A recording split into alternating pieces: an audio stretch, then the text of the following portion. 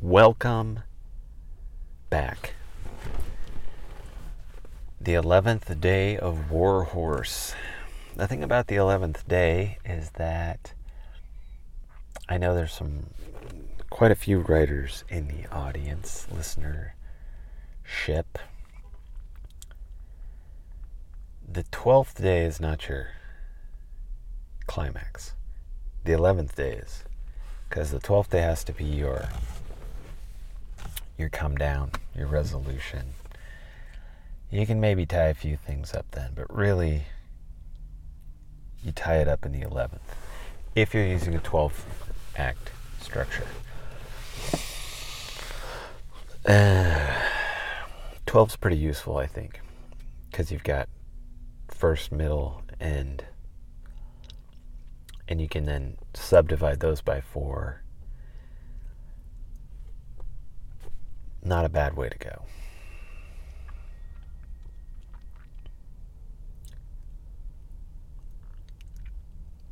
Get some Midland house cleaning stuff out of the way here first. I want to be the first to go on record to say that I think what's going to happen with Argentina is that is going to be that country is going to be cleared out in something similar to like Singapore. It's going to be a spot for your 10 to 20 millionaires to escape to in coming, next 7 years.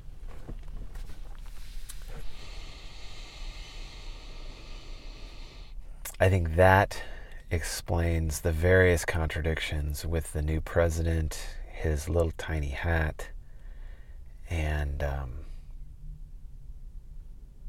the fact that he's getting away with it. You'll recall similar efforts were crushed immediately. Now, whether this character, this Wolfman-like creature, is playing, it seems possible, honestly, to me, because he seems wily enough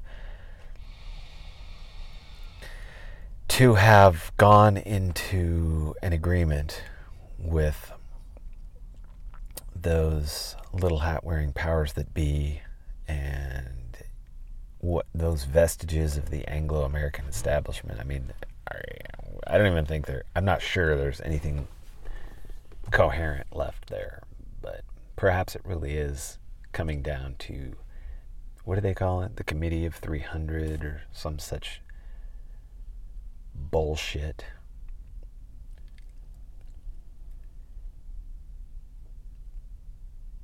I think that he may be actually playing, the long double reverse game. I think that there's a certain combination of personality traits there that would make that possible. That he's willing to, and he knows, okay, I have to subjugate myself, make myself the tool of these people in order to be left alone, to clear some sort of pathway.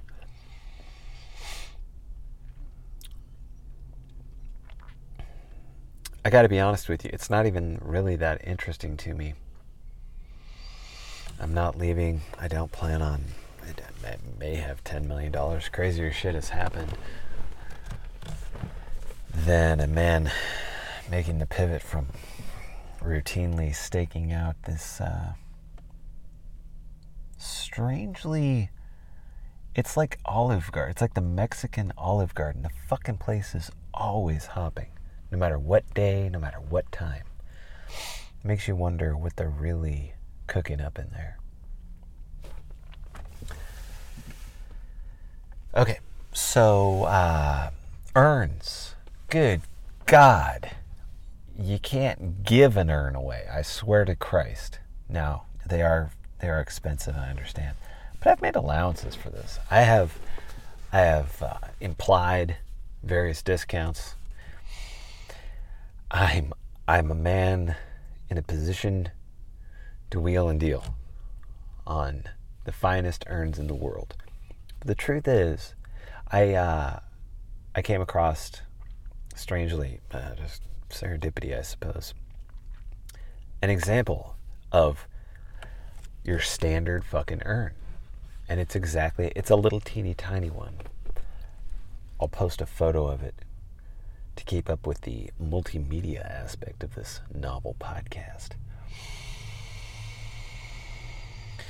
Which only works if you're paying very, very close attention and you're plugged into all of the social media. But anyway, this thing's like 2 inches tall, and it's a perfect replica of what you're gonna get, for $75, or really they're more like $175. The thing is worth not even $7.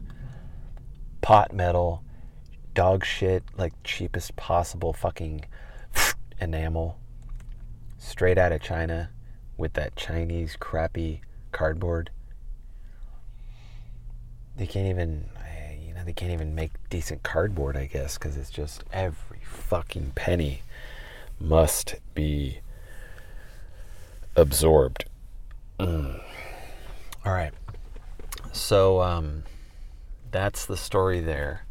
No job at all. I wasn't really expecting it.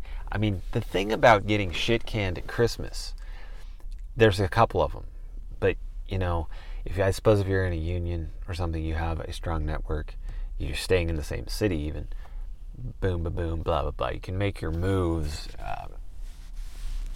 and it may, you could probably create yourself at least a temporary situation. So it sucks for the family. It sucks for the pocketbook. But really, it sucks because by about the 9th, probably not even then, it's really pushing back towards, in truth, Thanksgiving. If everybody sits at work for 8 hours a day, but really only about an hour and a half of real work gets done, and everyone knows it, and unless you work with your hands and your body, in which case, fuck you. Incredible how that works. I'm really not willing. I think that you can go ahead and argue otherwise. I don't care. You don't care either. That there's no fairness to this world, that there's no justice. And this is the most obvious tell on the part of nearly every conservative that you run into, red, right, whatever the fuck you dipshits call yourselves.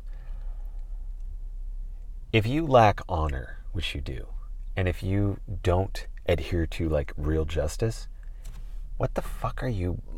What are you about? You're about exactly what your quote enemy is about. Total lazy dog shit. As long as you can farm it out to somebody else to do it. I think I've talked about this feature of Phoenix before, and I'm sure this is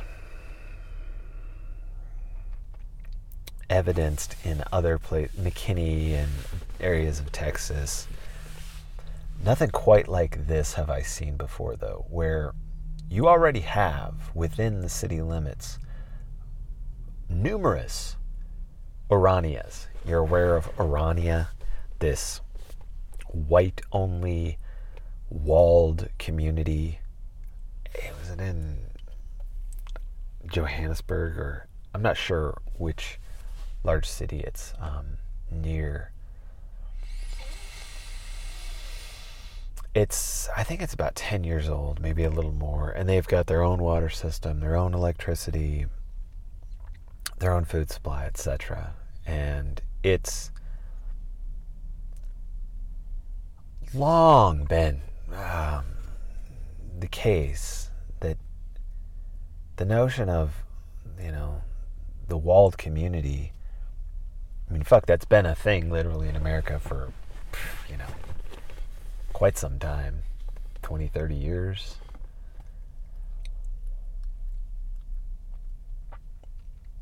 In Phoenix, however, the very interesting thing is that the demographics here are something like 60% white. They want to tell you there's maybe 5 or 7% black here. It's not that high, I don't think. I think it's more like 3. The rest is Latino. And, these people have been here for 2 generations at least. A lot of, many of them longer than that. Nobody in these communities is Hispanic. Not one. Almost nobody in these communities is from Phoenix. I should look into what the demographics are, but it's maybe less than 5%. I'm certain it's less than 10. I've run around several of these places a fair bit, and I've not even heard rumor of a native Phoenician living here. All of them are boomers. They're all fucking. Most of these places I'm talking of are actually like, maybe they're not quite 55 and over communities, but there are very carefully worded laws against children. So it's not a family place, right? It's a place for people to retire, and the ages, I would say it starts at about 40 and goes all the way up to at death's door.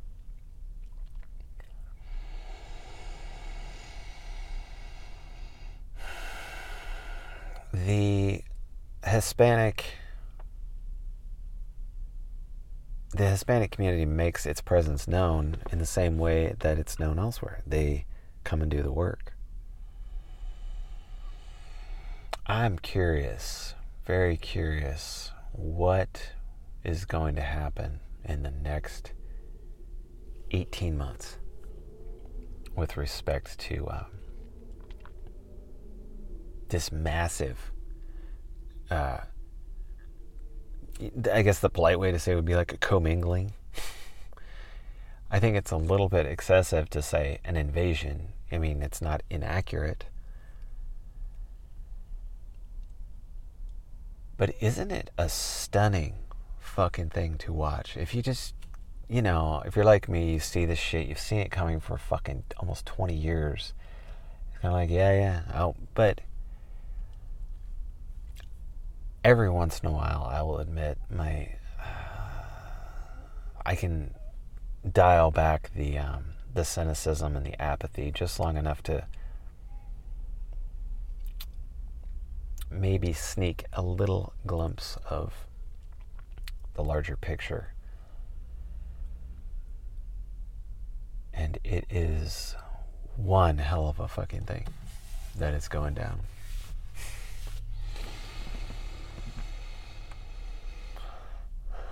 I mean, one hell of a thing in the fact that it's allowed to happen, that the response is so fucking impotent.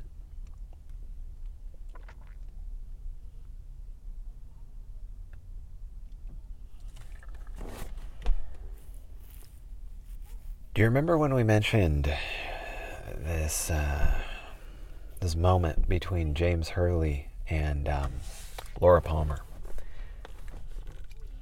in the movie Twin Peaks: Fire Walk with Me? I've recently reconfigured the Warhorse, by the way. I like to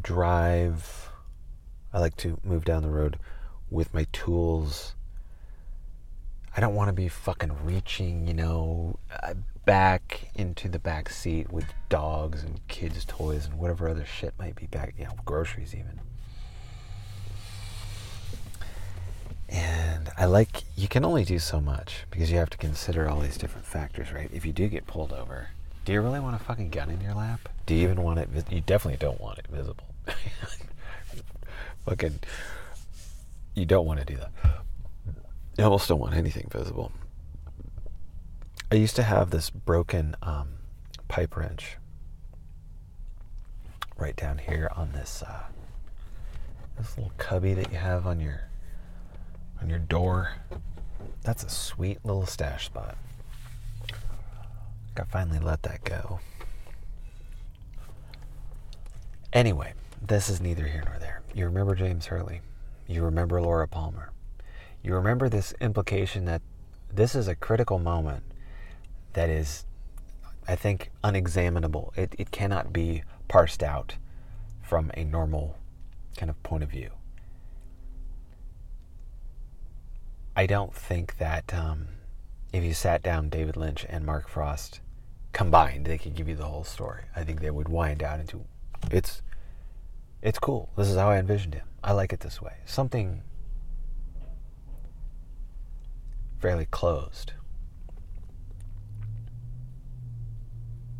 Which in any other show just may be the case, but it's not the case here. This particular scene is sort of emulated and mirrored in it. Not quite sure how they did it, honestly, but some version of it is in the regular, the stuff that aired on television. And this is a critical fucking moment. I'll try and give as much background as may be necessary. So this is the night that Laura Palmer dies. Bob has shown up. As we find out in the movie, she has already visited in dreams something like the place where Judy lives, something alluding to I think I hit the mic there, sorry.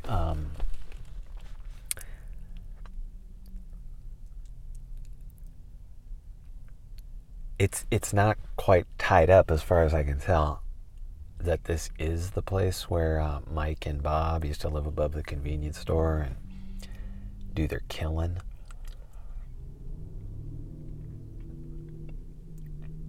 I don't think this place, in the same way that later on the gas station sort of emerges as something that exists in the world, almost if you have the right access codes, but you're not going to see it otherwise. You would find something similar in a million other movies, but it's not quite going to be it's not going to be handled quite the same way that Lynch handles it. You have to be, I think, gifted with certain spiritual characteristics, in the sense that, in the way that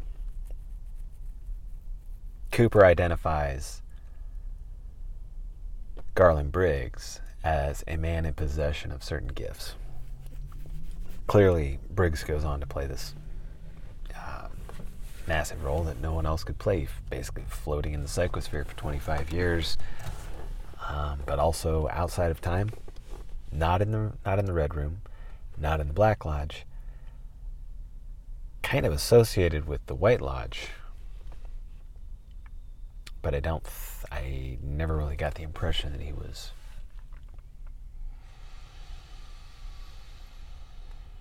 like a permanent fixture there or anything. Okay, what does this scene have to do with the electric guitar? What does it have to do with the AR-15 and Camp 38? This is the subject matter of the conclusion of this series.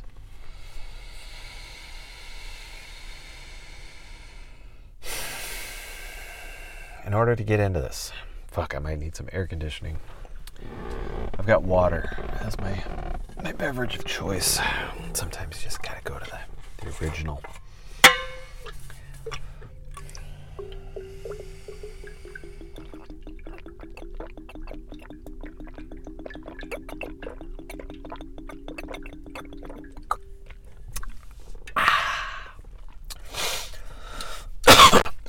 Pardon me.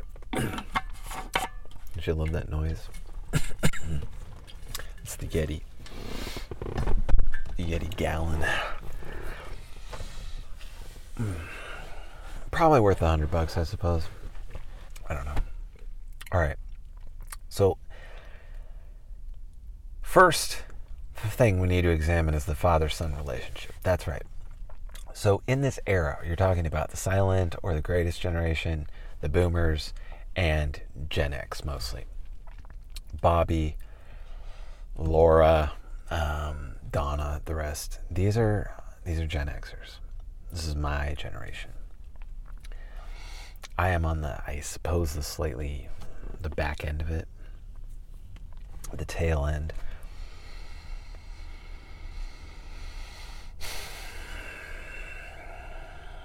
This may be hard for a lot of you to hear. I don't know, but we're going to have to just be as raw with it as possible. In the aggregate, what it appears to me that happened in 1946 around this era, let's just take that as a sort of center point for the boomer generation. We've established that this is too more famous than, being born in this era. This year was World War II winding down and the addition of the atomic weapon. You guys all know that shit. You're much better at history than I am.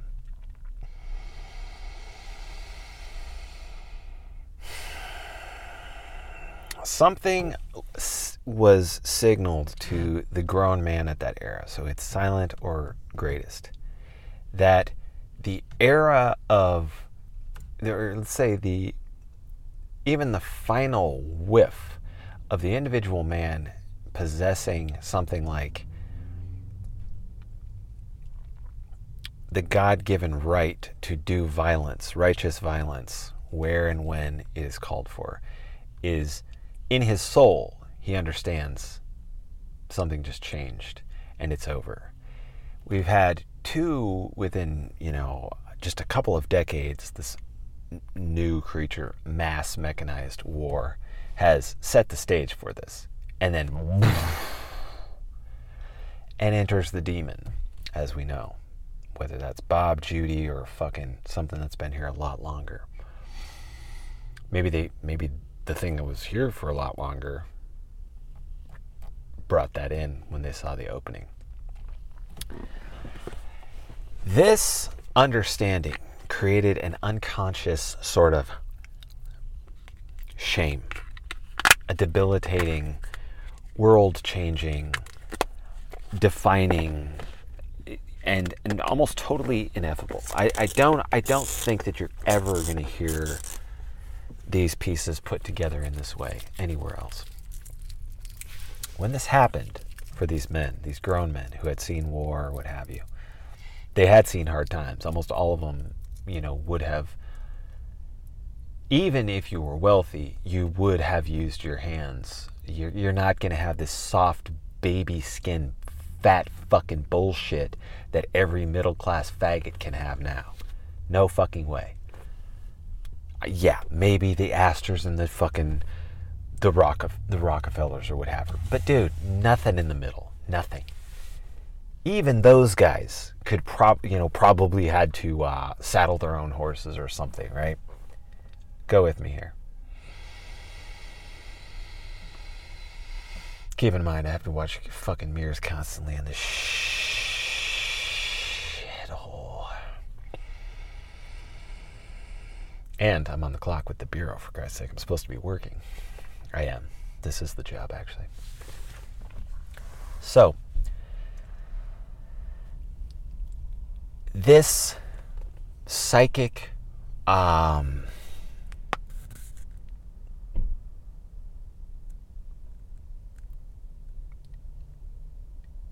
fissure, a fucking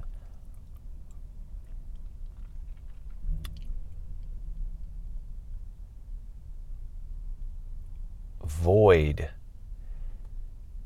is opened in the souls or closed or something, but there's a finality and a certainty to this that I don't think that a lot of dudes were running around, in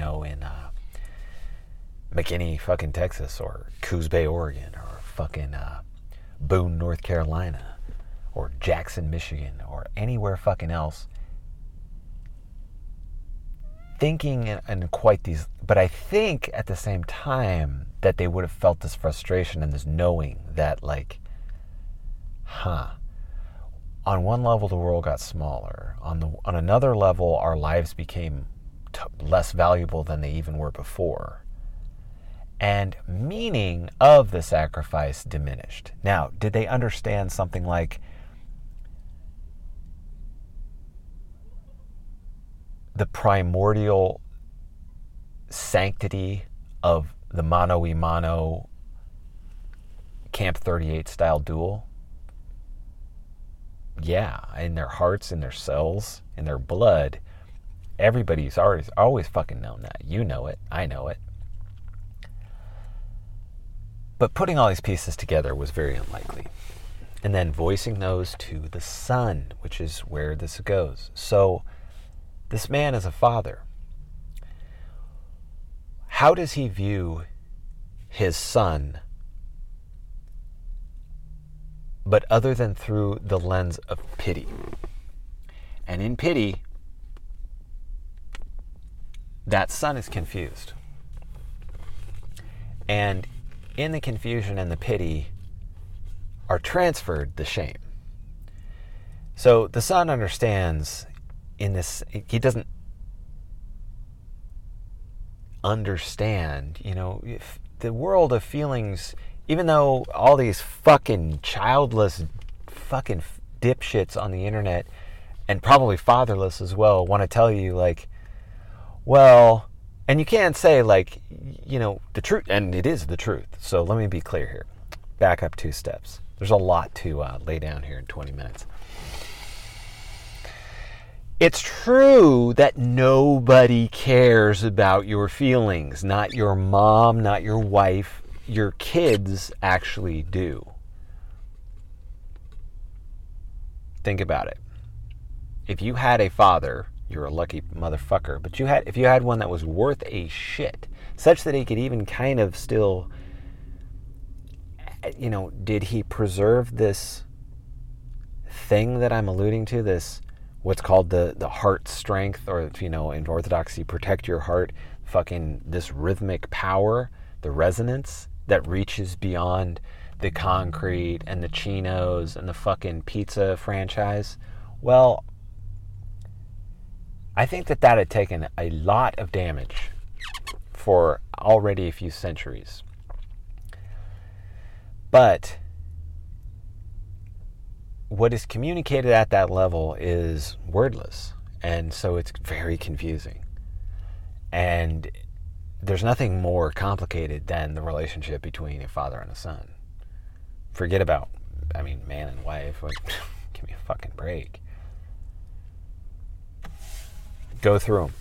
Tell me I'm wrong. It doesn't matter. The point is,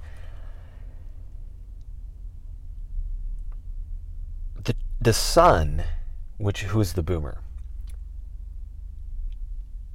understands in some sense, not a clarity, not a perfect like knowing, but he takes from this that he is a shameful creature, somehow in the eyes of his father.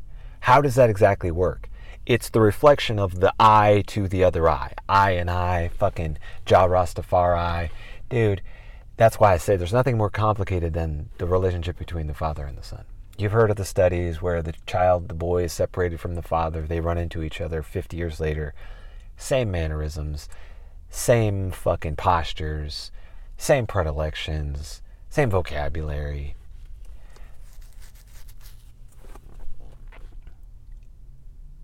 Our generation, I better for the sake of this holding together at all, I will force myself to not deviate, but to just simply methodically go through these. Okay, so the boomer, it takes on this sense, right? Now, how accurate that is kind of irrelevant because it's in the aggregate. Many of those examples, they just are going to voice that, like, you're a shameful motherfucker. I'm not proud of you. Now, this is largely, in large part, it is projection from the Father. I don't have the ability anymore to determine who lives and who dies. And that is fucking shameful at the blood level.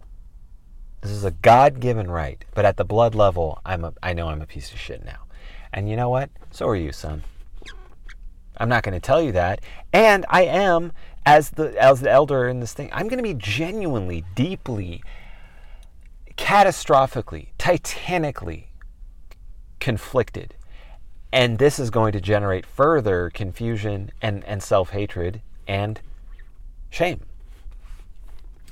So everything was set just up perfectly for that boomer, when he gets to be 16 or 26 or 36, what have you,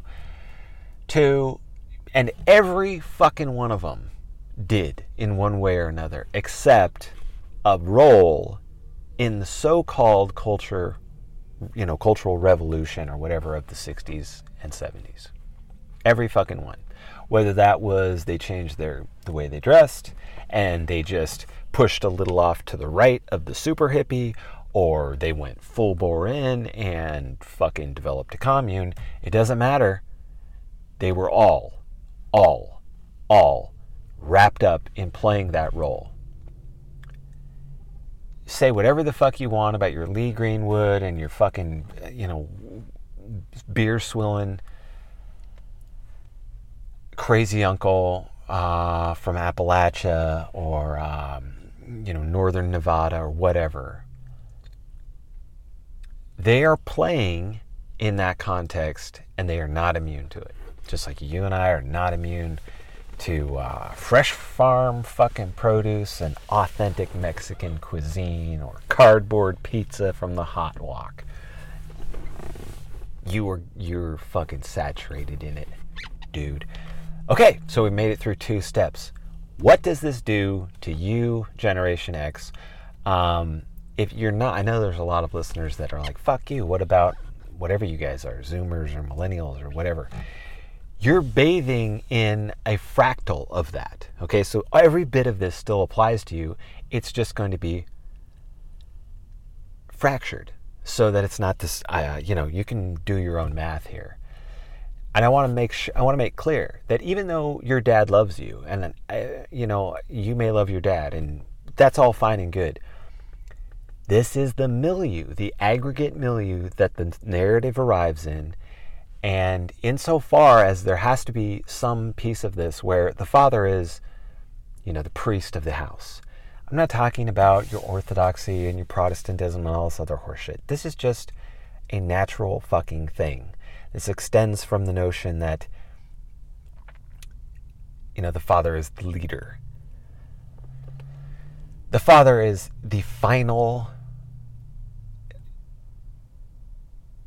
word because he is the one who will sacrifice his life for these decisions. He's fully responsible. If you are married and you have a kid, I think you know what I'm talking about. If you're not, and you disagree, you don't know what the fuck you're talking about. And you don't even need to have a kid, or a wife to figure this out. It's, once again, in the blood, in the natural kind of order of this thing. There you go. There's your nod to the millennial Zoomer contingent. This all applies to you. You're just falling in a, as the fractal grows, you never quite know, like, how the fuck did it do that? It just went into the next thing. It's just like this. You're not exempt. You're not a special case. They didn't skip a generation. They didn't skip you. Fucking, it all applies to you. All right, so here you go. As this particular creature gets into the 70s and the 80s and begins to procreate and have sons himself, here's the kicker, boys. He has a couple of competing voices competing for the control over his intent, let's say. what does he want out of this? What kind of relationship, what kind of outcome, what the fuck is he doing having children? You're well into the beginnings of, a formalized antinatalism at this point, if not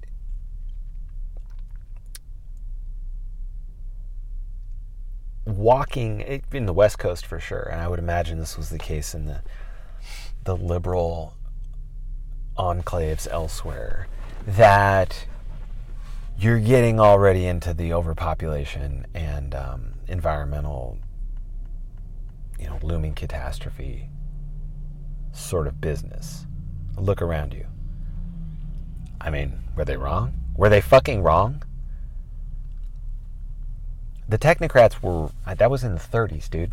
The 30s is when the technocrat and Hubbard and these guys, fucking peak oil, were operating.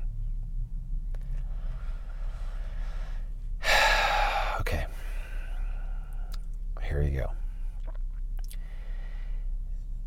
This particular father figure knows that there's a feminized voice in his head which is saying, you need to make sure that you tell your son that he's loved. And if you don't love that motherfucker, I'm going to divorce you and fucking take everything. Okay? So you're doing what the fuck I say. In large part, this again is the case. Whether you fancy yourself, a real fucking, dandy fucking old South sort of fellow or not. I mean, do you think for a second that dog shit was holding strong as the massive waves of pussy opened up across the planet? Shut the fuck up. We're still here. You're fucking 50 or damn near born into this shit, and you still want to pretend like that was there or it's there now. Jive ass. Okay, so this is the reason you are the way you are. Not you, the Warhorse listener. You understand, I am constantly wading through the you and the I and the fucking royal, and I'm reverting to the royal almost always. I doubt that there are any obese fucking listeners to this podcast unless they are simultaneously just freak masochists as well. So I'm saying this to the world, from a 12-year-old fucking diesel truck parked by some dumpsters. Anyway, there's two things happening in the boomer male mind, dude, at that time, and it was decisive. One is this feminized voice that's reminding him, like, you were a child. Did your dad tell you that you were loved? No. Okay. Do you feel a lot of, love and closeness to your father? He's okay. I know he loves me. I think that's pretty standard. Yes, you have your outliers. I was beaten fucking real, How many people were actually beaten versus how many people want to fucking get your sympathy and victim card out of that shit? I don't know. But it's been my experience that it's usually not presented quite how it was.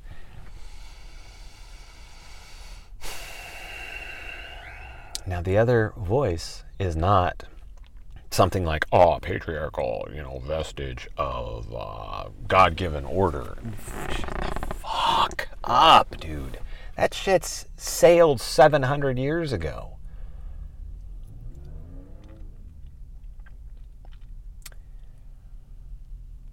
What is there is once again a pattern, a mold, a psychological fucking structure that was inlaid and if never confronted, must be by energetic levels of law, okay? In the way that your thought is not really, what is it? Oh, well, there's the world of mind. Nah, it's not exactly what I think they're talking about, buddy.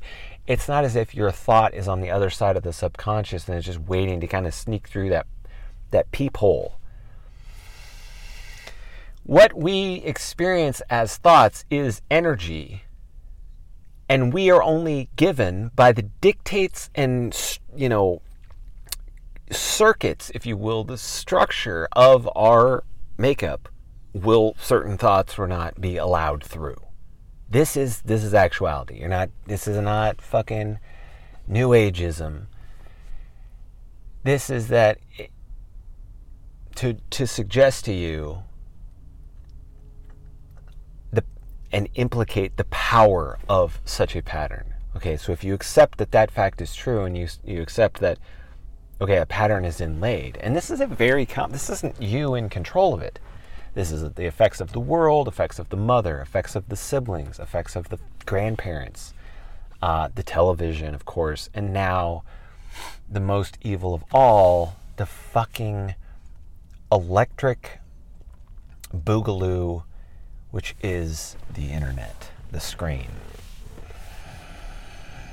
Man, boys, I gotta tell you, it's fucking hot in here. But if I turn the AC on, it's gonna suck for everybody. I'm gonna have to power through. If I get a little feisty, sometimes, when I don't have any fresh air, I probably have to drink some water, or I might get angry. I don't want to get angry right now.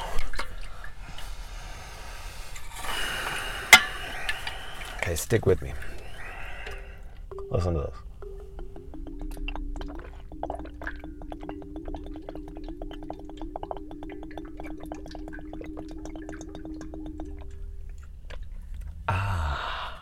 The mystery of water. The mystery of the watercourse way. What can I do with this, Mr. Robert S.D. Rope? You motherfuckers remember? You realize this is like a 200-hour fucking novel? Yeah, way at the beginning. The Watercourse Way is where Gurdjieff, Ouspensky, go down the list. I mean, Maximus the Confessor, Krishnamurti, Lao Tzu. Y'all end up right here, boys. What is the mystery of the water? The mystery of the water may be that, given enough time, it alone wears away the mold. But what is the water? It's pretty well captured there with the phrase, the dude abides. And that shit is not easy. Okay, so this boomer father is looking at you, the royal you, the son, me, this generation, the generation that has not even really, even at now, many of us, Generation X, is into our 50s. I am not quite there, but how much power have they grabbed? Well, according to the latest stats I looked at, boomers still control nearly 70% of the total wealth. A good 20%, 22 or something like 21, it has supposedly, I think a lot of this is on paper, frankly. I think a lot of this is Silicon Valley bullshit. But supposedly, an entire, all of their children have managed to scrape together 20%. Okay? And you sad fuckers behind us, you're dealing with less than, quite a sight less than 10.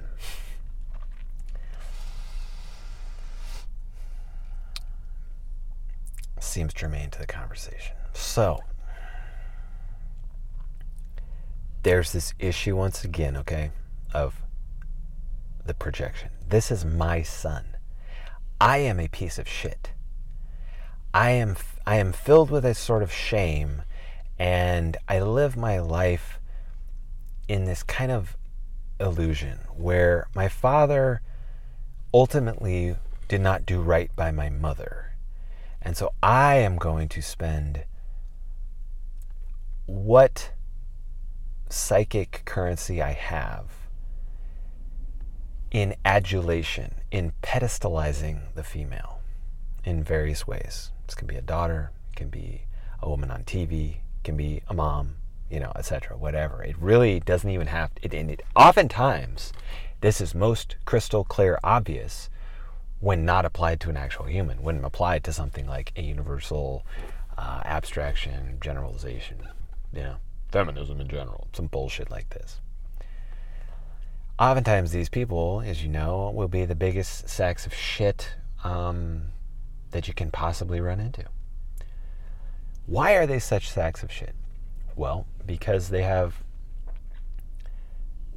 to say they have forsaken honor or loyalty is completely inaccurate. It's that they were born into a situation where the honor and the loyalty were mentioned, but as quick as it came out of the mouth, it was eroded by some other force. And the competing forces of really commerce incentivized in myriad ways a sort of re-allegiance, a faulty, cucked, self-effacing, a sacrifice for nothing. Whereas before, the sacrifice to honor and loyalty is a sacrifice to the sun, in the sense that every relationship between every man is necessarily and always will be a recreation of, you can say, yes, the primal, the ideal, the original father and son, what have you. Go full filioque with it if you want. But I think that most people that do this, I will not name names, will 9 times out of 10 have major issues with daddy. And it isn't even that these issues are like, well, he whooped me as a child and cut my nipples or whatever. No, dude.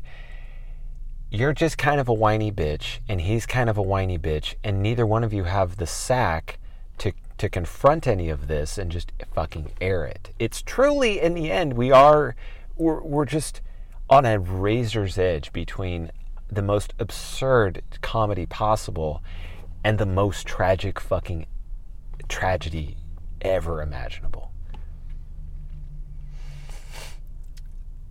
It's no wonder, that you cannot have Dan Aykroyd now. You cannot have Chevy Chase. You cannot even have a real Steve Martin. Fuck Eddie Murphy. Not even no way are you getting any Eddie fucking Murphy right now. But I tell you what, we're going, and you don't even get this. You don't even get Vince fucking Vaughn. Great comedic timing. It looked like for a minute there he was going to kind of transition into a Chevy Chase sort of, nope. Too much sack on Vince Vaughn. What we're going to do is order up the biggest tranny fags possible, replicate them, and then clone Seth Rogen's, I guess, like the hollowed out slime mold of gray matter that has adhered to his cranium. There's no fucking brain in this.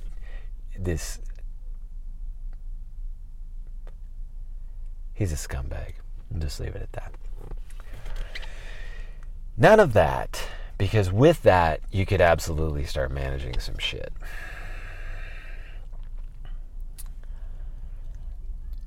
And it takes a movement, You can, Owen Benjamin, fucking Joe Rogan, they make fun of each other. They hate each other. Oh, you say Jew, but you don't say Jew.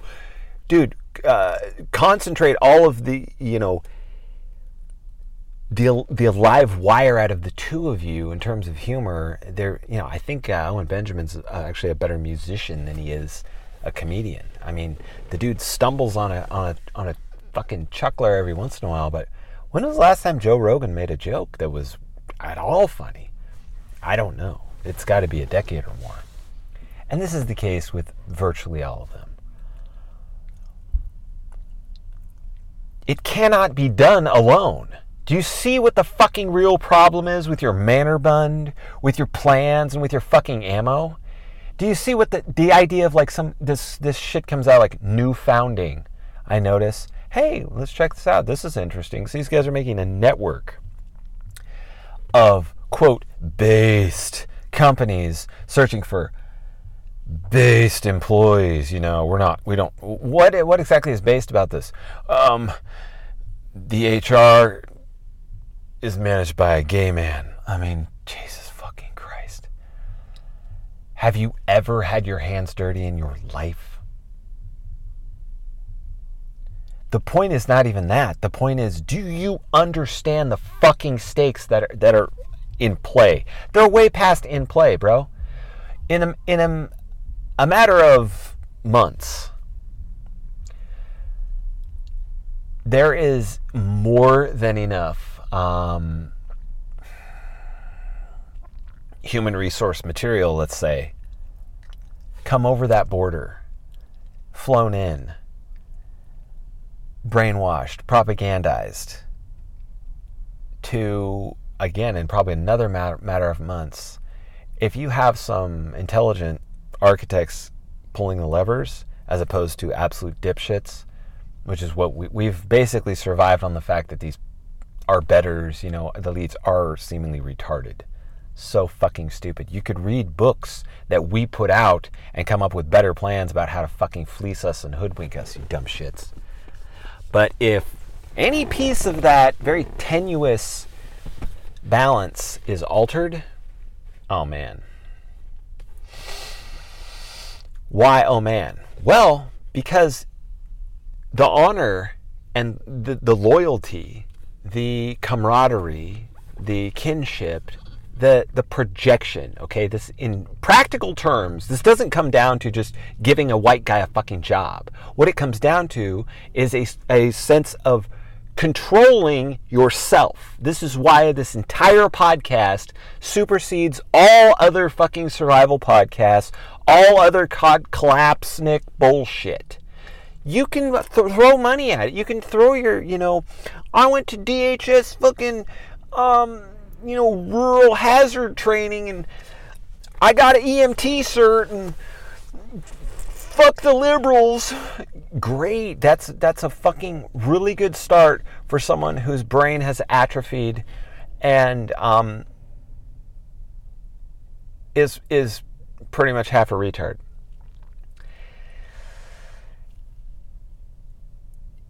In order to affect something like the power of humor or the power of music or anything else which has real power, it has to be affected through a type of legitimate interconnectivity. And the only way that this isn't going to organically reemerge in a grid down fucking civilizational collapse. Dude, I'm going to give you a secret. I don't like talking about the fucking book much, but it was so goddamn obvious. But I knew even as I wrote the book that if I didn't make this, if I didn't literally put a neon fucking sign over this character, nobody would know what the fuck is happening here. And I have had seemingly intelligent people query me about this thing. And they don't fucking have any idea. There's a character, right, in King of Dogs, Munley. Munley is, named after a guy who really lives in this world. Not after him, I just stole his name.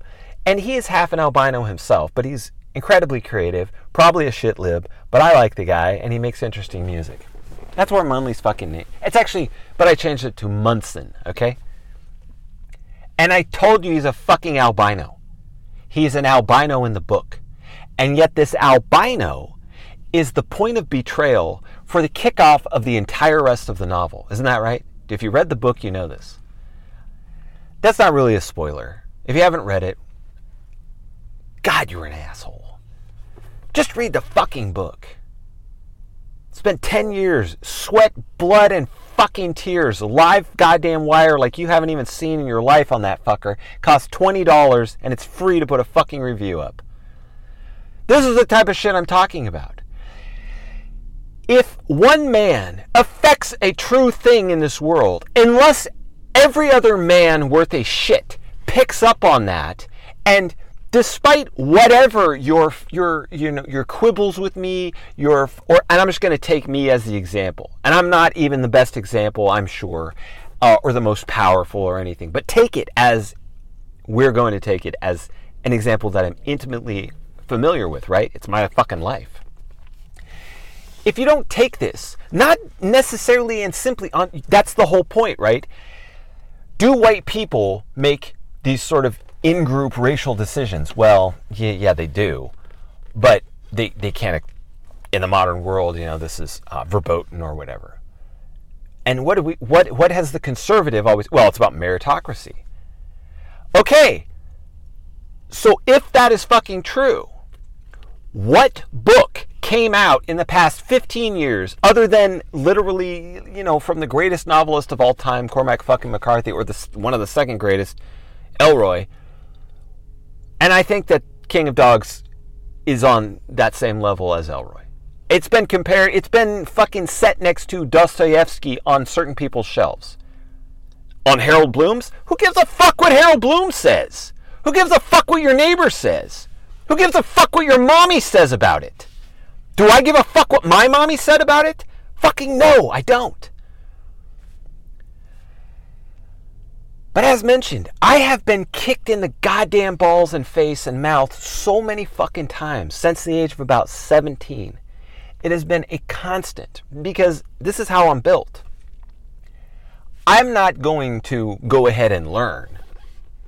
And you can get it, you can subtract and divide the rest of this conversation regarding boomers and Xers, and you can figure out, well, how did somebody like that get fucking generated at all? I mean, let's not pretend that this is the point of the podcast, but you can figure it out. And the point is, if I take this route of meritocracy, and the only thing that ever will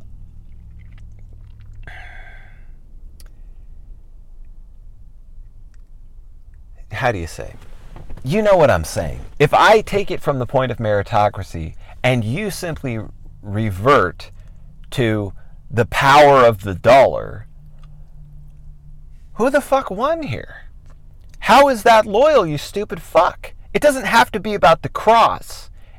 Does blood supersede the cross? Does meritocracy supersede? Well, it depends at what point the noosphere begins and, your actions kind of wind out. Because in a trench, you will call on Jesus for sure.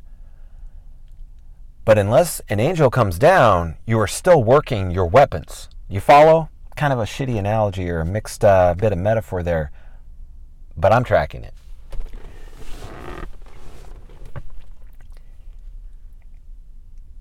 This game of projection, I don't think that the boomer father really even had, some of them did handle it, let's be honest. Some of these dudes, whether it was the right dose of acid on the full moon, surrounded by the perfect complement of evil and beneficent fucking witches, I don't know. But a few did. And a few were like, I don't really have any roots for this idea, but I'm just going to go with the notion that my son is my son and I'm going to fucking back him. And I'm okay. Whether or not you all think you're pieces of shit and you're going to build a world to reflect that, you're going to project that out into the world, and then even if you didn't build the goddamn strip mall, even if you didn't fucking patronize the fucking strip mall, did you blow the strip mall up? No. Did you even bitch about it? Will you even be the annoying person at the party about it? No. For the most part, that all of those characters are fantastically few. Yeah? Yeah. So look the fuck around. If we are, well, I have to finish this thing. Okay, so the projection of the boomer male father figure is locked into from all sides, and then he had to deal with this addition of what became the so-called longhouse, bro. Like, he had no preparation for that. Almost no boomer has any handle on any of that shit. And over time, without that interconnectivity, oh, well, it's all about the church. It's going to be Bitcoin monasteries. It's going to be, dude, no, it doesn't. It has to be your buddy. You need like one or two fucking pals who hear you out and give you, something that they didn't get from some closeted butt plug, weird bearded dipshit on the internet, but just pulled it out of common sense and fucking reflected it back to you. This isn't that fucking hard.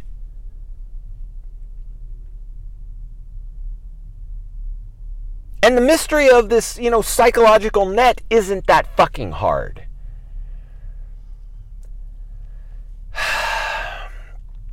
The father believed that he was a piece of shit. So what does he think his spawn is going to be but a piece of shit?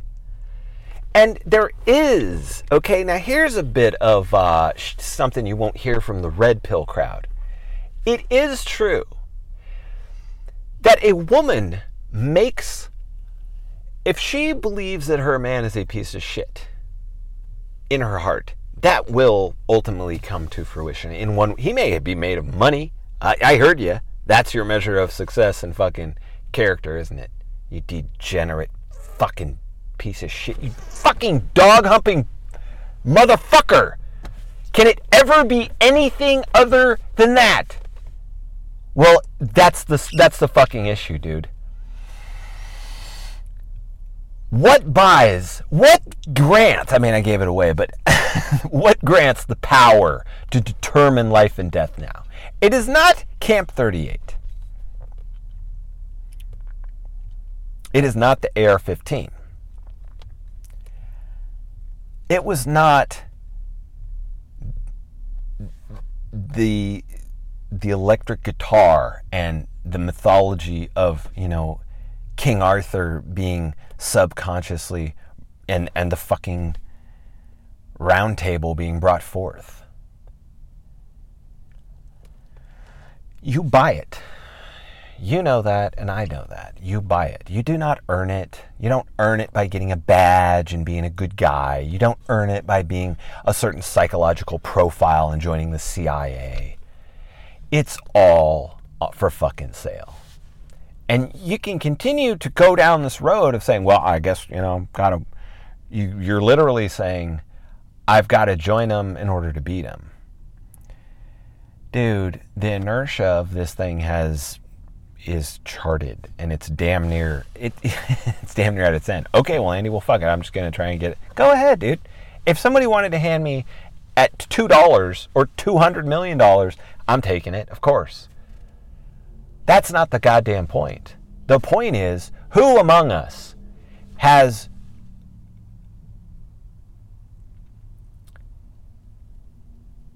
absorbed the totality of a situation and conformed their theology, their philosophy into something communicable and something that allows for coherent circumscription of all of this shit. Well, a symbol's a symbol, buddy, but in the end, it's just about the cow eating the grass. So really, what I do is I grow grass. I'm not so much a rancher as I'm a grazier. You know what I mean? I'm somebody who harnesses the sun.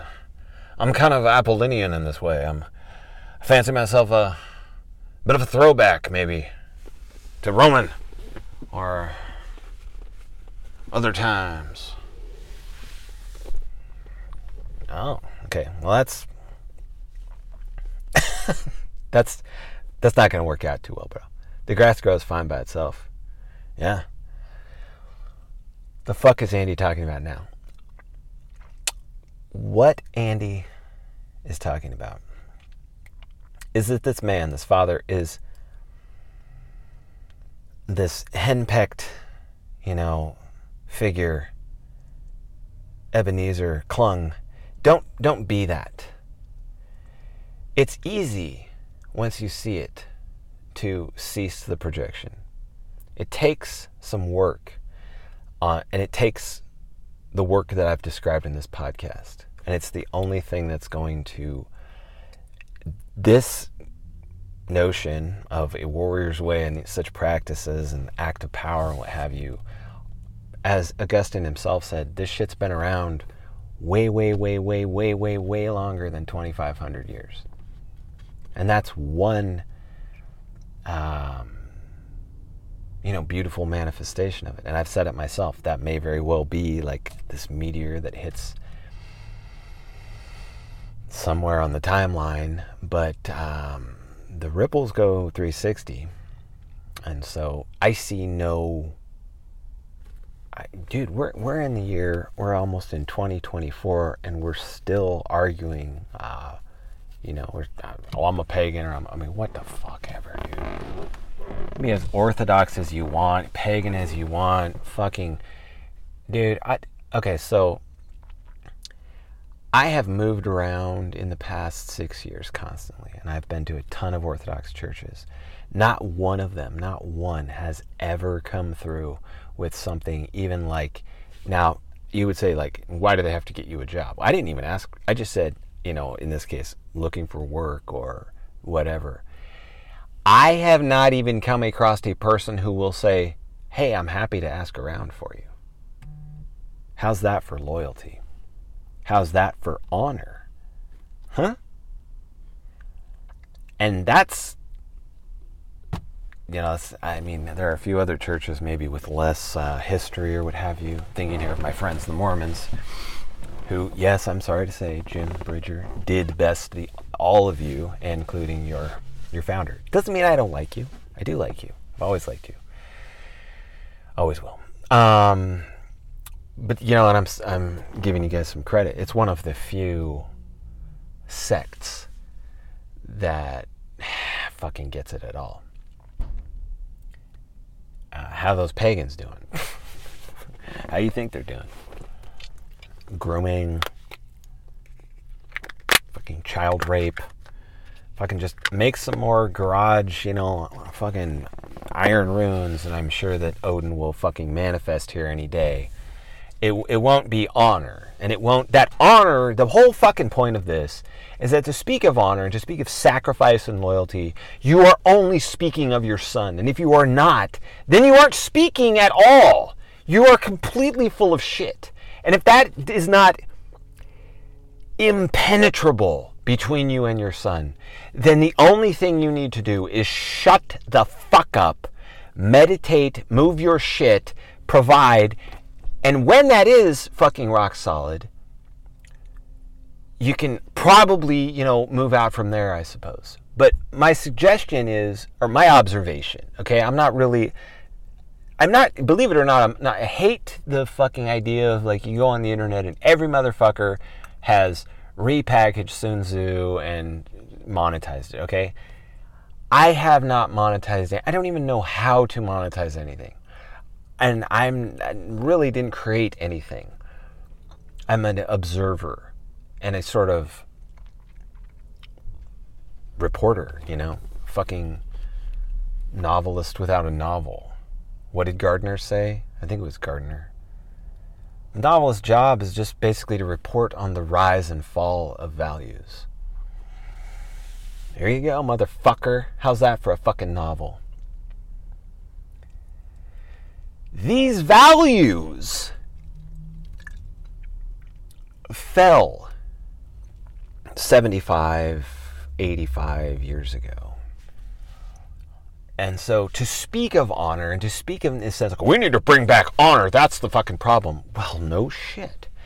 But going out in the woods with your buddies and shooting and shit and going to the gym will not do it. Well, that's all you got to do. You just need to make a club and a natural... No, motherfucker, it doesn't. That's why it does not work. That's why for 20 fucking years I heard the same shit, and we are in a much worse position now than we were. By the way, I was laying in bed the other night and I had a fucking freak out in another one of these manic, dumps in the past episode. Did I actually say magnitudes of order? Or did I pull it together and say magnitudes upon orders of magnitude? I cannot remember. There you go. Ashamed of myself.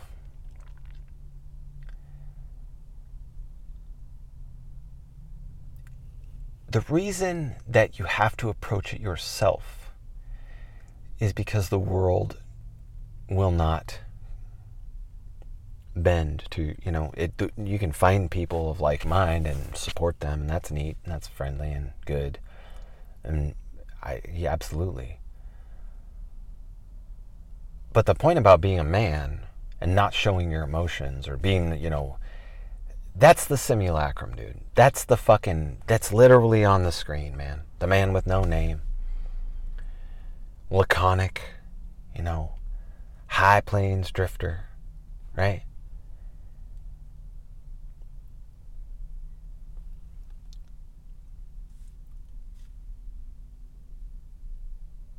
The loneliness projected outward onto that character, and then the kind of that residue, there's like a residue, almost like an anti-ectoplasm or something of the screen. We've spoken of this before, where you meet somebody and they're like doing their best Tyler Durden impression. They even use the same lines. It's just fucking pathetic. It's rampant too. It's not just one-off sort of thing. It's harder to notice now that television has homogenized. The characters have become so similar. I mean, black, white, Asian, whatever, it's all going to be the same words. I don't care. Okay. But that's a testament to the idea that you better get on it. We all better fucking get on it real goddamn quick. Where do you get on it? I mean, right there. Once again, Hallmark wins. Start with yourself. When you really love yourself, it's going to all work out. No, it's more like when you're able to account for some meaning within an ocean of sorrow, and then find a way to communicate to your son, you, the father. The rest are not relevant. Can you be a father figure? Yeah. But how are you going to do that without honor? How are you going to do that without recognition of the elder or the younger, what have you? You're not going to do that at authentic Mexican cuisine, if you get my drift. It won't work in a homogenized, like an ethos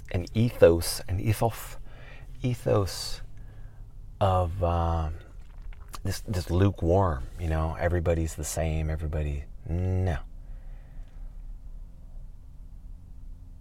That's the most horrendous about all of this shit. You can take away America, you can take away the 50s, you can take away rock and roll even.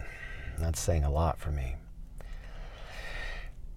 But when you've reached this point where the meat unit really is a meat unit, damn.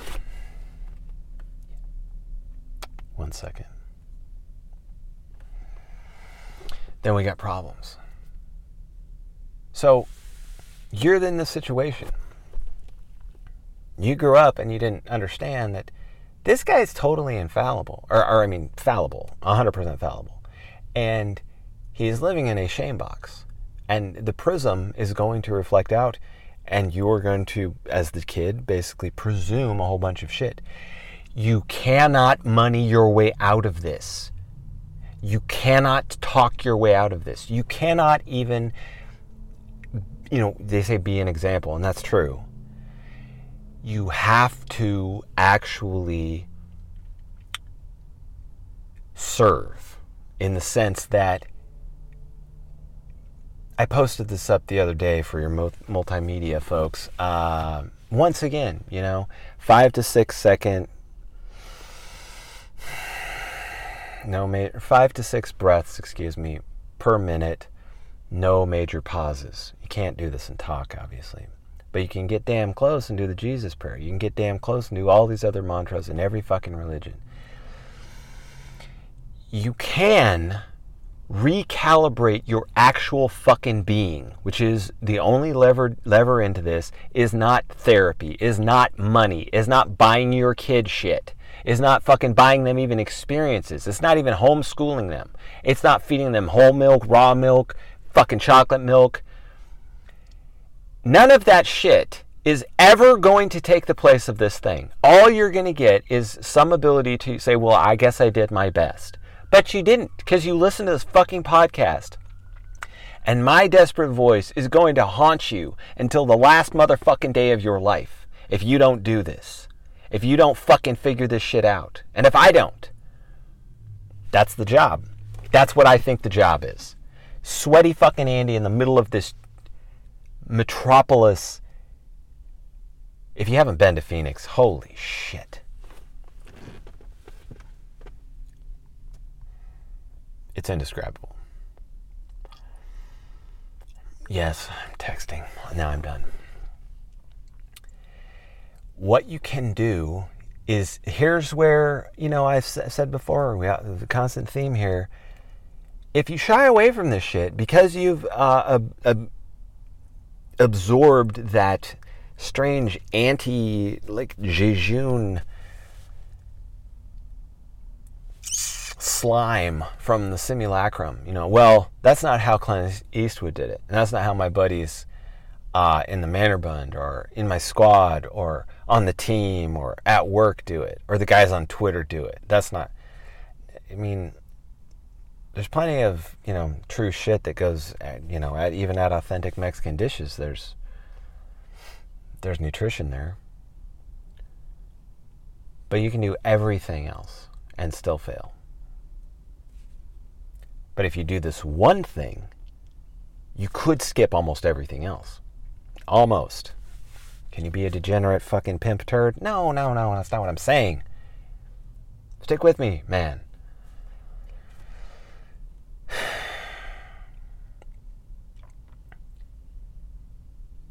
The mold is made of this shame.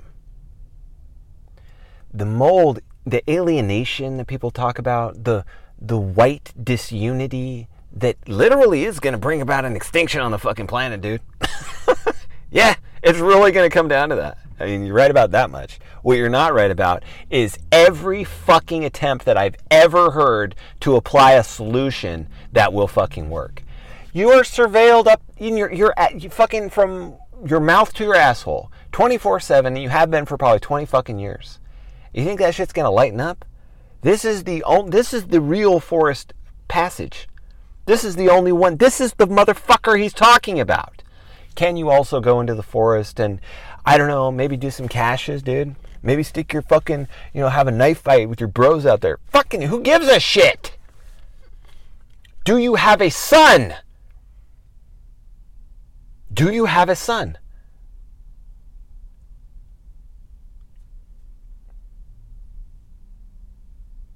Well, no, God gave me daughters. I think that you missed the point. Because once again, this reappropriation stuff, the point where it gets a little touchy-feely almost. I don't know if you really like that. Do you think maybe they make it fucking gay so that you'll back off of it? How hard would that be to see? Ah, wow. You gotta be just diabolical genius to figure out that one, right? There could never be a fucking conspiracy. We're talking about 210 IQ to figure out that, Andy. Even though you, a fucking ranch hand sitting in a truck in the outskirts of this desert shithole near Christmas, can just pull it out your ass. Yeah, I'm sure you're right. They never would have thought of that. They never would have thought that if they shut down the father from, expressing his basic truth, like, that's uncomfortable, stop fucking doing it. You're talking too much. Could you be quiet, please?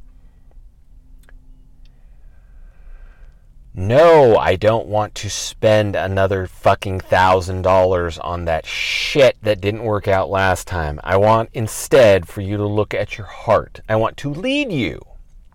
I want to be the priest of this house and admonish you to realize these simple truths.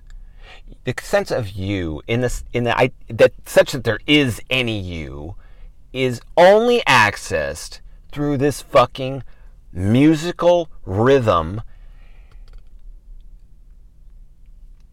native to the central nervous system, which is malformed due to years of abuse and mistreatment. And the good news here, whoever the fuck Dad's talking to, is that in mere months of maybe 40 minutes a day, let's call it an hour, okay, 1 hour of your day, in mere months, you can do so much correction, and this will contain so much fucking power that you will never need to really be disciplined, or, I won't have to ride your ass to fucking do the work. And that's what happened with Gen X, isn't it? Damn, I liked how that just kind of came back around. Fucking A, sometimes it works, The story with Gen X was you're lazy as fuck. You're the grunge. You that don't want to work. You're the fuck it. Don't give a fuck.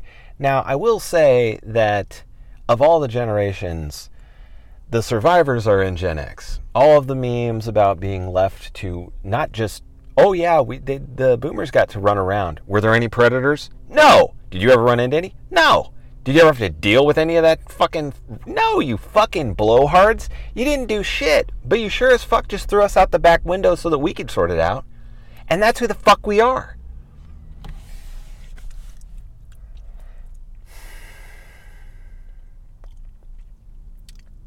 So, I think that at the beginning of this project, there came a moment, and I've never been able to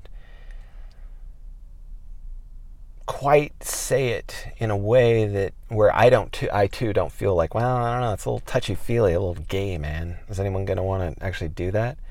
And this is the idea that it lends itself in every way to the portal, to the margin, to tools such as, the AR and these various tools that I think lay out at the edge of the perimeter. What the fuck is this, dude? It's wood. It's got these strings. I plug it into this thing. Holy fuck, it's rock and roll. What is this, man? This fucker will just run and run. I just put these little bullets in here. I can kill whatever the fuck I want. It's affordable. It's accurate. It's reliable. It's fucking bad to the bone. I want 5. What the hell is this? Well, this is Camp 38, son. This is probably the only, but it may be one of several models for preserving honor in an organized society with trade and commerce and all this other stuff. Yeah, interesting. Yeah, it's way out there at the fucking edge. You're not going to get there by running franchises. You're not going to get there by fucking sitting on Twitter. You're not going to get there by reading, the latest pagan grooming fucking book. You're not going to get there, by reading the latest reinterpretation of Losky or whatever the fuck the Orthodox world puts out. None of it is, again, I said at the beginning, the minute you compartmentalize it, the minute you need to adhere to the label, you're fucking up. And all of this becomes instantly simple and easy when you unravel the central nervous system. Because what the education system did was that.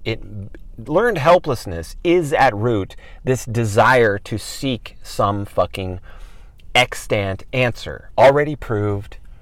Well, I can make money with that, Andy. That saves money. It's good for commerce. Okay, go open your fucking franchise, jackass, while your son wanders out into the world. Well, I provided handsomely, and I did read all of the latest, very edgy and dissident thought on this. We homeschooled our kids, and it still didn't work. Well, what the fuck? Do you think it's because you are an asshole who will not look in the fucking mirror and really be a man by saying, this is how my father treated me, but I refuse to actually do this.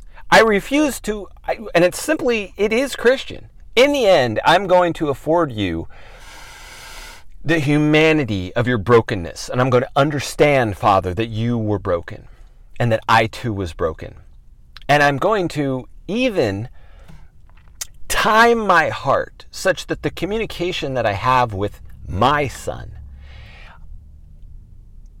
may not, I may not be able to teach him Nietzsche or who gives a shit. This is, fuck Nietzsche compared to this. Fuck you. Yeah. This is more utilitarian, more useful, and I'm sure Nietzsche would pat me on the fucking back and say, my God, I want to steal your wife.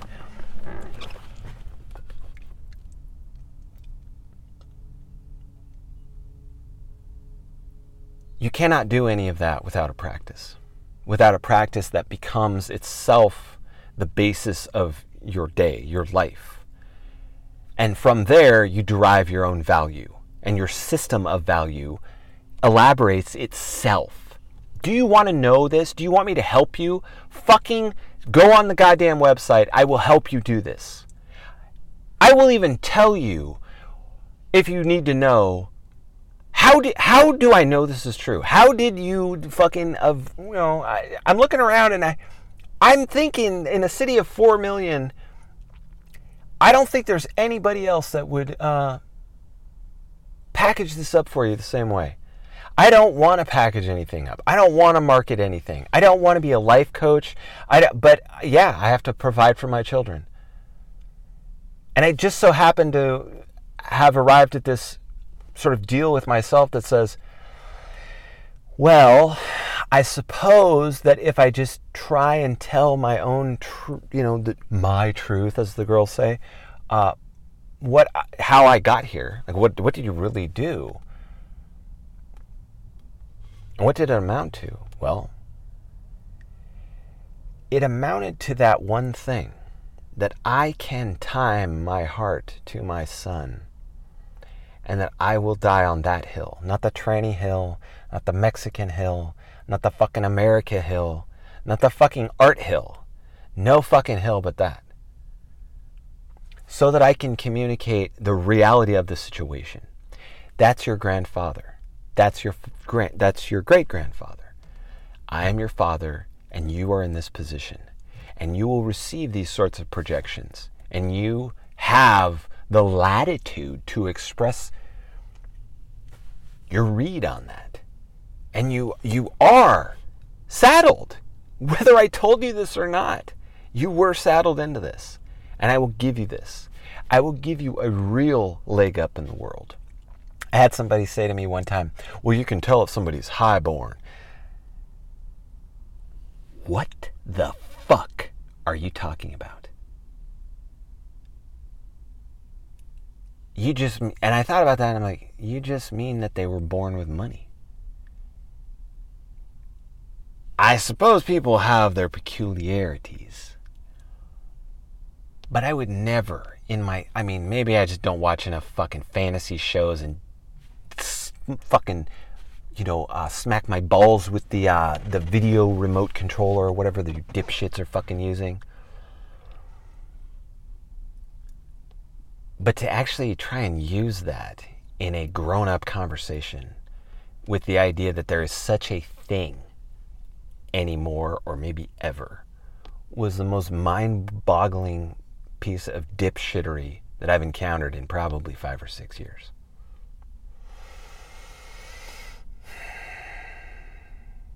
Pure weapons-grade LARP, cope, and cover-up for the fact that being a fat sack of shit and not being an example for your son is one thing. But presuming yourself the sovereign over reality at that level where honor in the margin, in the noosphere, in the place where there has to be a moral dimension.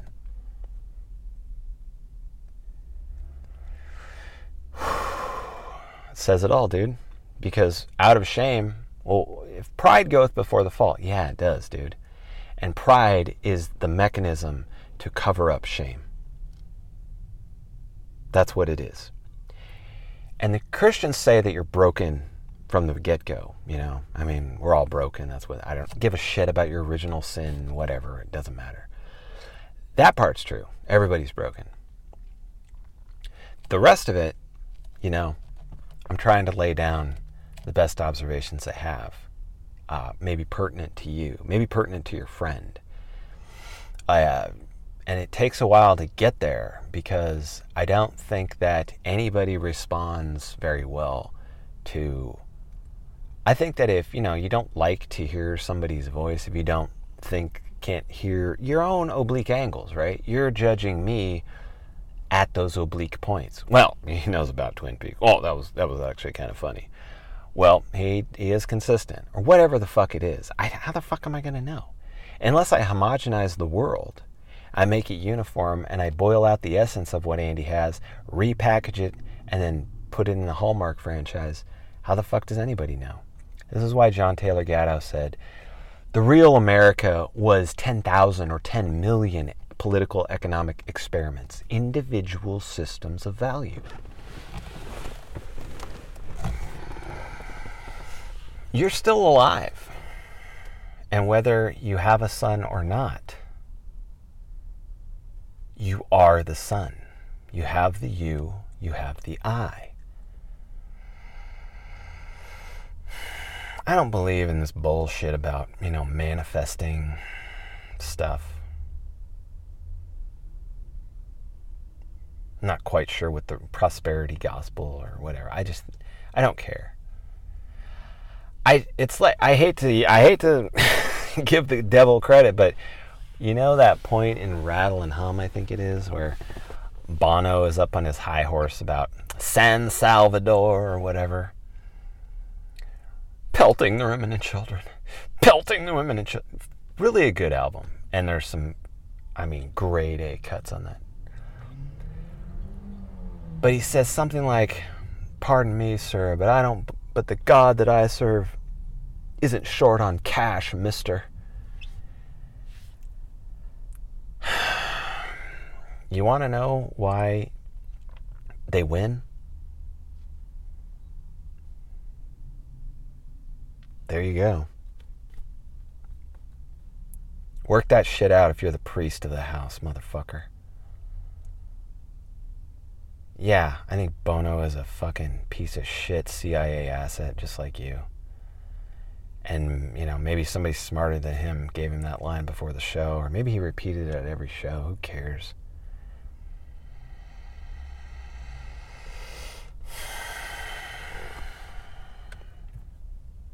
So the real question here is, what the fuck does all this have to do with James Hurley and Laura Palmer?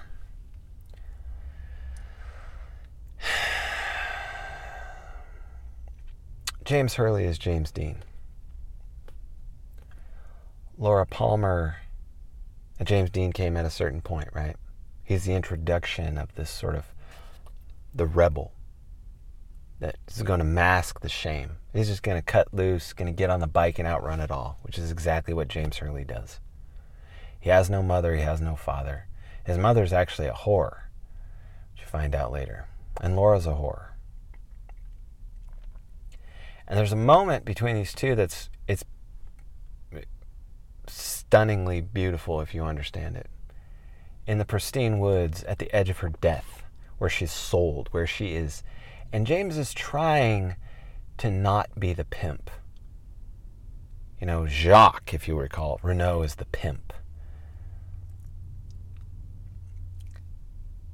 And he's pimping her into a literal other dimension. You know, this is how she winds up in the Black Lodge, with her soul fractured evidently for eternity, or maybe not. You know, maybe she's the savior through this fracturing. All that shit is in play for sure. And James Hurley, you note in season 3, sort of has a doppelganger, a recurrence. It's as if this character is not resolved. This is the child of Andy and Lucy. Comes back and he's just, they call him, his name's Marlon, right? He's playing the part from what is it? Streetcar Named Desire? Marlon Brando.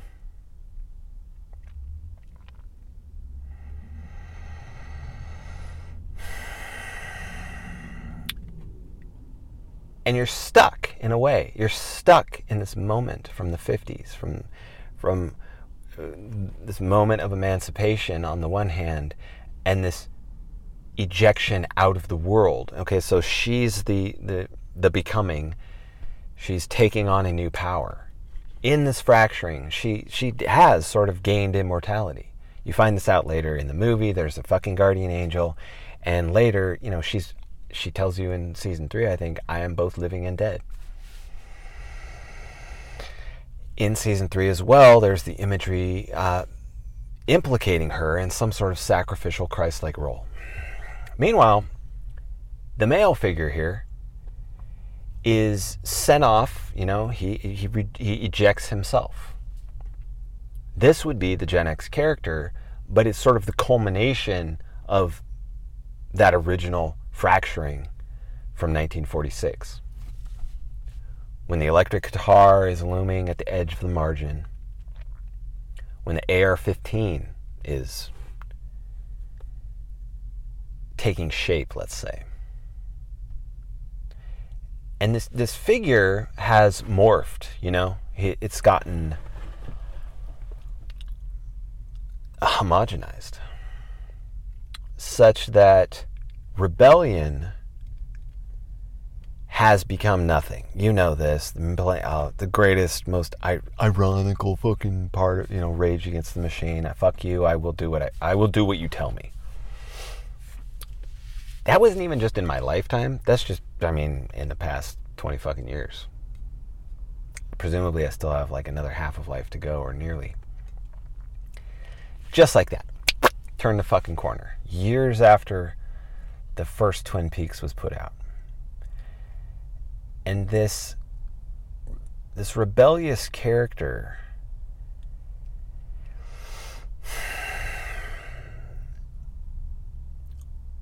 there's many ways to read it, Well, does he really, really, really, really, really, really need to rebel? Bro, I don't think so. That's my read on it. If you go to season 3, James Hurley is still in Twin Peaks. He's got a shit job. And he's kind of like an usher, a bit player, but critical in that he brings in the magic. The English kid with the green fist, right? Who finally, whatever magic's in this fist, beats Bob. Beats the demon back in. And I'm not trying to suggest that there's, this magic fucking, or mythical sacred reed embedded in all this. It's not really how these things work. How much closer is something like that, though, than what Rod Dreher puts out?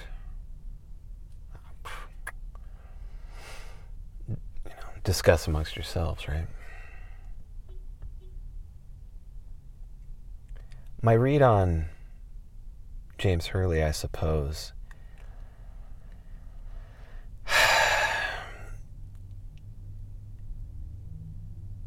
necessarily sort of deviates away from what we do know in the limits of that story, like the narrative limits. There's probably more to James Hurley. Maybe I could read the fan fiction or what have you, but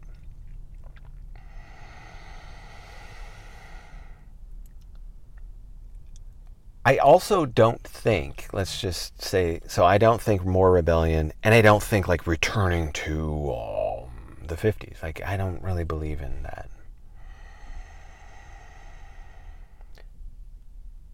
But in the way that David Lynch outsmarted all of them is the same way he lived his whole life. He just was like, yeah, that's right. Let's do that. Nope, not quite right. Do it again. Okay, try a little more. Yeah, that's it. And then 5 minutes later, I don't know what the fuck I'm doing. He's just winding his way through the dark. And he's good at it. And somehow, he does wind up in this, James Hurley, in this father-son sort of relationship, doesn't he? And he listens to the story, the batshit crazy fucking story that the kid tells. Well, I was fucking pissed drunk. I was in this alley, and someone fucking hit me, and I woke up, and I was told by an angel or whatever to go to the store, and there'd be a package of gloves. One of them was missing, and to buy it. So I did. And then go to America. So I did. No one else would listen to that story. It's the opposite of homogenation. It's the opposite of compartmentalization. It isn't that it's absurd. It's that we really have wound out to a place where all of our judgments are being made in this hall of mirrors of projection between father and son onto father. Well, that's what was done. That's right. I don't have a father, or I didn't like my father, so I'm going to find a fill-in on the fucking internet or in books. And your life winds away, and you adhered to the pattern. You fucking dumb shit. There's only one way out. There's only ever been one fucking way out. And that's in. So when I say that this is all fucking esoteric survivalism, that's not a misnomer. Let's again. I'm trying to sell urns. Do you know how fucking bad I am at sales of any sort of marketing, of any of that? I just look at it and I say, I have cause for an urn, and every urn I see is an insult to my loved one. Well, I don't know. Is that what they call like a hole in the market? I guess I'll make some. But it never occurred to me, like, hey man, people don't want to think about their own death. People don't want to think about other people's death. And if somebody's dead, they don't want to spend any money on them. That's the way of the world. See, that didn't occur to me until I was already 10 or 15,000 bucks into the project of making these things that to me were like filling what I wanted. That's my individual system of value. Well, how's that working? I don't know, Jeffrey Tucker. I'll tell you the truth, not real fucking well right now. Mises would not approve. I know. I think you're right. I never made any of my choices based on the advice or writings of such people. I think that's germane to the conversation. I mean to say that I do believe, though, that this is the way. And this is what real survival looks like. Because as Tucker said recently, the big thing here is progeny. I don't think you win anything. I told you 1,000 times, there's a master game.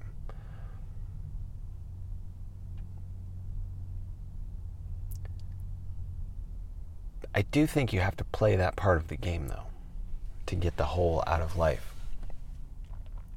Just like you have to be broken.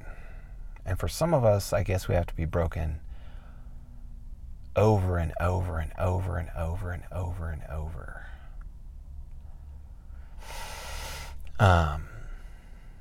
And I think maybe motherfuckers can't take it. That's sort of what I've always thought is, yeah, I can take it. If that's the road to wisdom, all right. Who the fuck am I to argue? I don't know, Andy. Maybe if you made better marketing decisions, you could just do what I did. You could get other people to do it for you.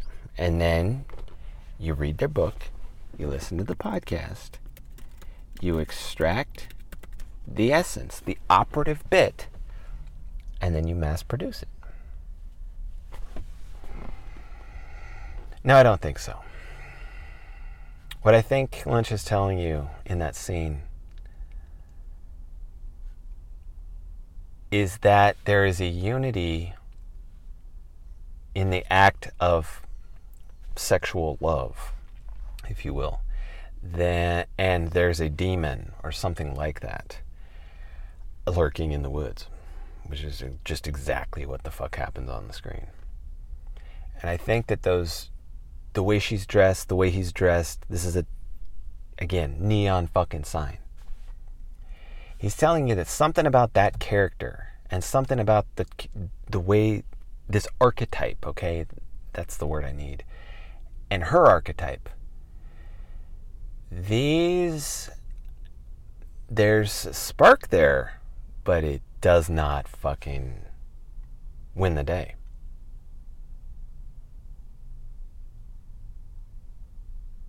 I ponder that a lot. And the foil, of course, here is mentioned in the same scene. Bobby killed a guy, she says. What are you talking about? Bobby didn't kill anybody. But we as the audience know Bobby did kill somebody. Just, 10, 15 minutes earlier in the movie. He blew a motherfucker's brains out. And while this is not really even touched, you do pick up allusions to it in season 3, in the finale. And you understand that it was here too the father that brought the jock archetype, Bobby Briggs, back into some semblance of a meaningful life. He has a child. His marriage didn't work out. But it was Briggs who could rise above all of that shit. That was his in part his spiritual gift. And who likewise spent a lot of time away from home, didn't he? So you can listen to these dipshits on the internet tell you what a father really is, or you can go ahead and rewind this podcast and find out where, point it out to me. This is collaborative. I'm not wrong. I may have missed a few things. You can elaborate here or there if you want. But I know for a fucking motherfucking dead goddamn truth that the gist of what I'm telling you is the stone cold, unadorned fucking fact truth. It's a long podcast, but it's the finale, and we'll wind head up in the 12th, much merrier, lighthearted day of Warhorse. Until then, my friends, get your rich relatives to buy a fucking urn because they're going to die. And, at least somebody loved them enough to put them in a really nice box. Or, if you would, buy the, really good novel. Give that to your friends. Or just subscribe, which you probably do, to the Warhorse, which I do appreciate. I appreciate all of it. And let me know your thoughts. I will return soon. Adios, amigos.